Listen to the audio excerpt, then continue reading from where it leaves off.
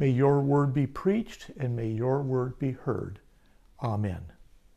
Dorothy and I have a practice, a custom of every day as we're preparing breakfast, we stop and we offer prayers. And in those prayers, we always pray for St. Mary's. There is no such thing as a Christian alone.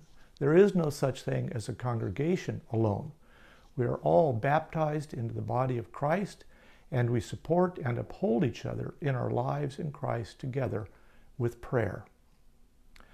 In today's gospel, Jesus is trying to get away from the crowds that are starting to follow him, and he goes to Tyre, which is a port city and a Gentile city. And he's getting there to try to relax and refresh. He checks in at a house, and the word gets out. And a Gentile woman shows up and says, "My daughter has a demon. Heal her." And Jesus actually responds rather badly. I think this young adult really does need a break to catch up on his rest and recharge his batteries. Because he says that I'm not here to deal with you, I'm here to deal with our people. I'm not here to deal with the dogs, which is a great slur.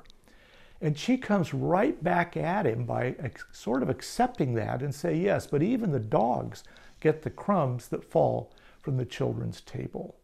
Now, I grew up with a dog, and I know how carefully that dog stayed around the table and under our chairs so she would grab up any little morsel that fell down. And Jesus said, because of your faith, your daughter is healed. He leaves and goes on, continuing to travel through Gentile areas, and he meets a Gentile man who is deaf and has a speech impediment. And we know how deafness and profound hard of hearing can affect your speech. And he's asking for a healing.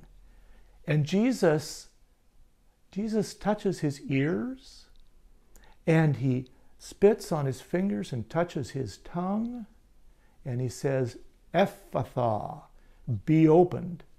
And immediately the man's hearing was cured and his speech came back.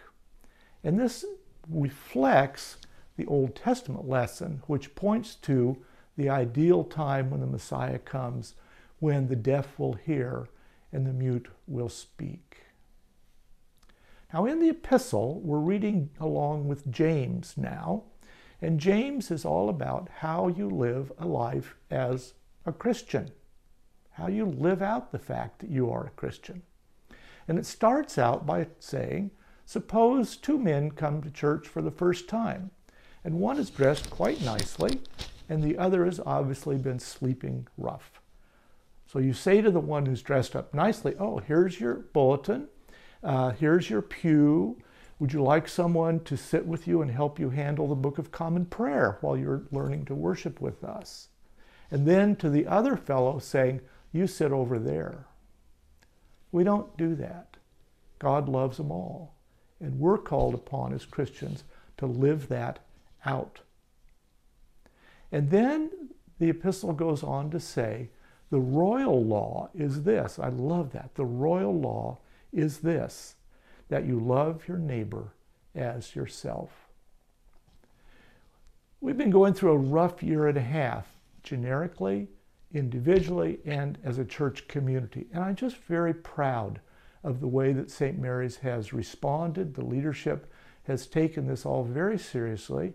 And when we got kind of a double whammy this summer, we thought we were seeing the light at the end of the tunnel, and we got hit again. Everybody responded just well in terms of masking and meetings and using technology to get the message out. And we've actually had, on the Wednesday service, we have a couple of people who don't live here who come to our service, and that's a new experience for all of us.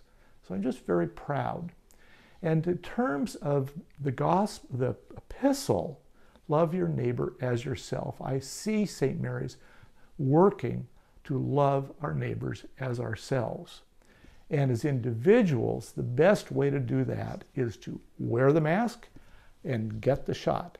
It's about loving your neighbor as yourself. And the last word is this, as always, God is love. God loves St. Mary's, and God loves you exactly as you are, without reservation, more than you can ask or begin to imagine. Amen.